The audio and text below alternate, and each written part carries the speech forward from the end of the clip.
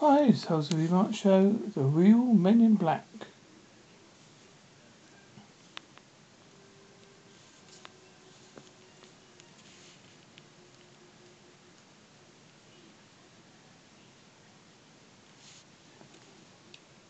Sometimes there are elements in the real world which are too weird to cover to make urban legends and fields of cryptology are full of stories like this. So, the Men in Black have long been part of pop culture and been at the heart of conspiracy theories of ufology for the last 70 years. For most people, the term is inseparable from the charming franchise of movies based on the legend. For the people most familiar with the depiction of the basic area where these stories come from, it may be strange that I include them in a world centered upon creatures from folklore. Ultra-terrestrials. Ultra-terrestrials. Throughout the late 1940s, as the dust was settling from the World Wars and Cold Wars was just starting, there was a phenomenon that couldn't be explained. Though UFOs have been seen throughout history and were present during World War II as the phenomenon known as Foo Fighters, these were the years where people really started to take notice. Several world governments began collecting thousands of reports of objects in the sky that just couldn't be explained from various variety sources, from confused civilians to spooks pilots concerned this ship was following their aircraft. And not long after the separation, apparent increase in activity, there were soon reports of other things that disturbed these people. On June 21st, 1947, a pair of harbour patrolmen on a workboat on the Puget Sound witnessed a collection of 6 donut-shaped objects in the sky over Marley Island about halfway between Seattle and Soboka, Washington. As they watched these objects over the island, one of them dropped a substance described as white metal that resembled lava. This substance reportedly fell into the boat, breaking one man's arm and killing crewman's dog. Afterwards, one of the patrolmen, Harold Dole, was approached by a man in a dark suit who succeeded to tell Dole not to talk about the incident. Dole supposedly had the first reported encounter with one of the Men in Black. The story was recounted years later in a book by Gary Barker, a writer who was skeptical of UFO stories but wrote about them for financial gain, sometimes going as far as participating in hoaxings. In fact, Barker's book is the first introduction of the concept of the Man in Black to the public. His involvement also brought the validity into question. Other people began to suspect that Dole and other patrolmen, Fred Crispin, had been making up the story to sell it. But while Fred Crispin went on to be a writer, had been writings to amazing stories, even prior to the event, not everyone believed it was bullshit. In fact, Dole, who had been one to supposedly encounter the Men in Black, seemed to generally believe that had happened. While many began to refer to the Murray Island incident as hoax, others started to report saying the same things. Tales of men in black suits appearing on the site of unexplained events, particularly UFO sightings, could spread like wildfire. The description also always fairly the same: pale, emotionless men in black suits who spoke in monotone and made everyone around them feel uneasy. These sinister figures are seen appearing in almost every mysterious event, imitating the witnesses, sometimes being connected to the disappearance of evidence. Covering up strange phenomena at the height of the Cold War led to many to believe that they were government agents. The governments disavowed the knowledge of them, and unnatural demand of these men started to spawn the other ideas.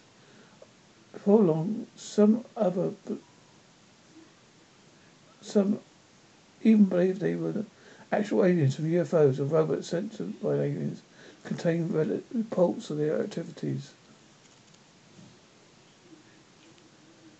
John Kell, one of the most prominent in the influential ufologist, From the 1960s to the late death to his death in 2009, was best known for several books in the late 60s and early 70s.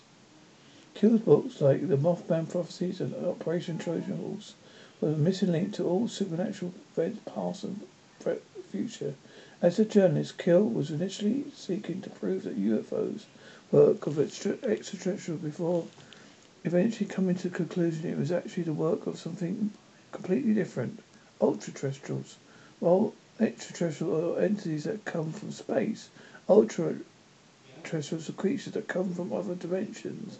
According to Kill, all creatures of legend have representatives of ultra-terrestrial kind, fairies, ghosts, monsters, and aliens, all just manifestations of ultra-terrestrials who many supernatural powers could take any form they wished. Among these creatures were men in black, creatures who resembled the government agents who denoted a lower caste spelling and work in parallel with the shadowing man.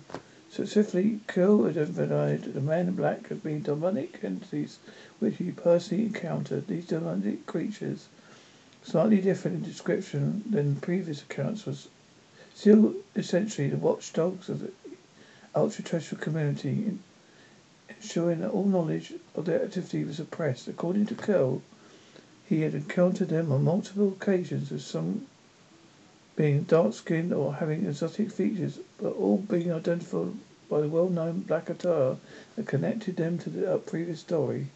According to Kill's work, there were never space aliens involved in these events.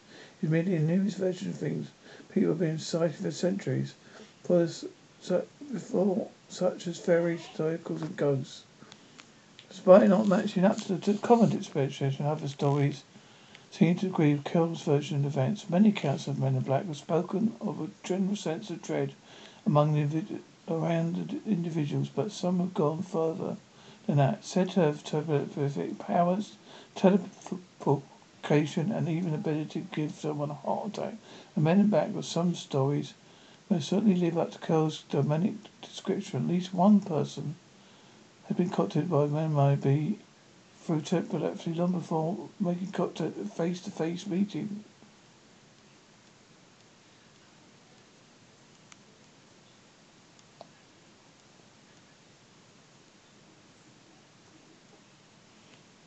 It's also clear that MIB follows some rules that are generally followed by creatures for folklore. William Shear of Essex claimed that he had been visited by men in grey suits who had the hallmark tone and demeanour of MIB after he claimed to have seen a UFO. As one of these pale men aggressively questioned Shearer at the door, the other loomed by the car and gave off an imitating presence. Shearer took particular note that the man at the door seemed adamant of giving permission to enter the house, and when denied to enter, decided to confront him again at another location. Later appearing at work, the men once again began demanding for Shearer to allow them inside the workplace. Shearer, still feeling incredibly uneasy, denied him once again, and the two men left, never to be seen again. Though he still feels they are following his actions, even tapping his phone, these hostile men apparently weren't able to enter his home without permission, a trait of several other creatures had called ultra-terrestrials. However, it does not always seem to stop them making contact.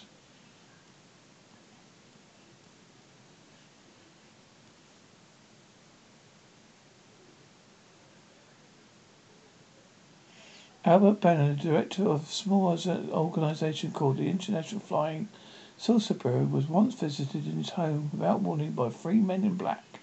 Albert had been preparing to release his findings on the secrets behind UFOs through a journal he published called Space Review. Wanting to have someone look over his work before he put it out in public, Albert mailed the report to a friend for renewal. But before the friend could respond, Albert was visited by the men in black in his bedroom. While lying in the bed, Albert experienced an extreme dizzy spell before. At first seeing him into focus, three men became clearer as they stood over him, appearing to be materializing slowly into the room, dressed in black and wearing humbug-style hats.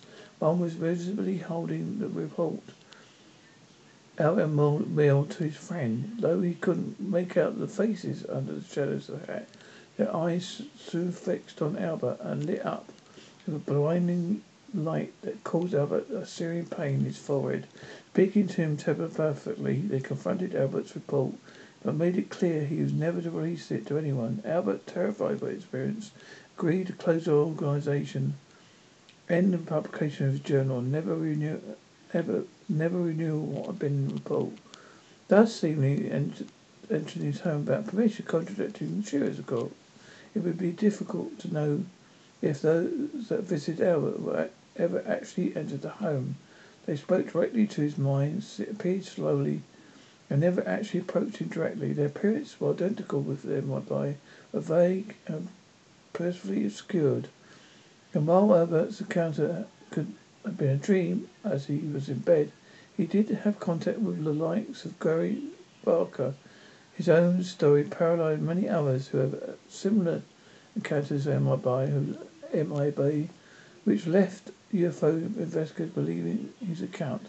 However, some believe it was not simply a projection, but rather an actual teleportation that someone allowed them to cross the threshold in his home. One account mentioned with the theory was the area around Loch Ness in 1973.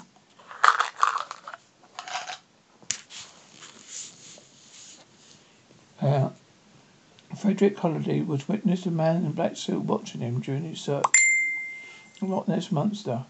Holiday had long been searching for evidence of Loch Ness Monster.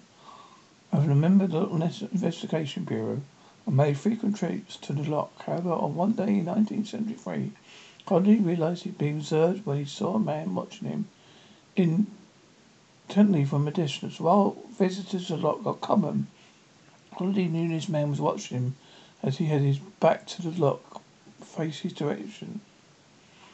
Though appearing cold and motionless and moving, Holiday could feel a malevolent emanating from the man. However, he watched this man. He could heard a particular whistling sound as the figure vanished in an instant. Like Albert Brenner's case, it was apparent MIB appeared in disappeared in an instant. So while time struggling within the domain of UFOs and aliens from space, MIB had been long connected to all supernatural activity. Like Kill stated in his book, accounts across the world seem to blur the line between aliens and monsters and spirits, all existing on the watchful eye of the men in black. The men in black, apparently creatures of their own right, who use their powers and invitation to prevent the truth from reaching the public. Even now, decades later, the image of Men in Black has become something starkly less threatening in the public mindset. There you are, folks. The Men in Black.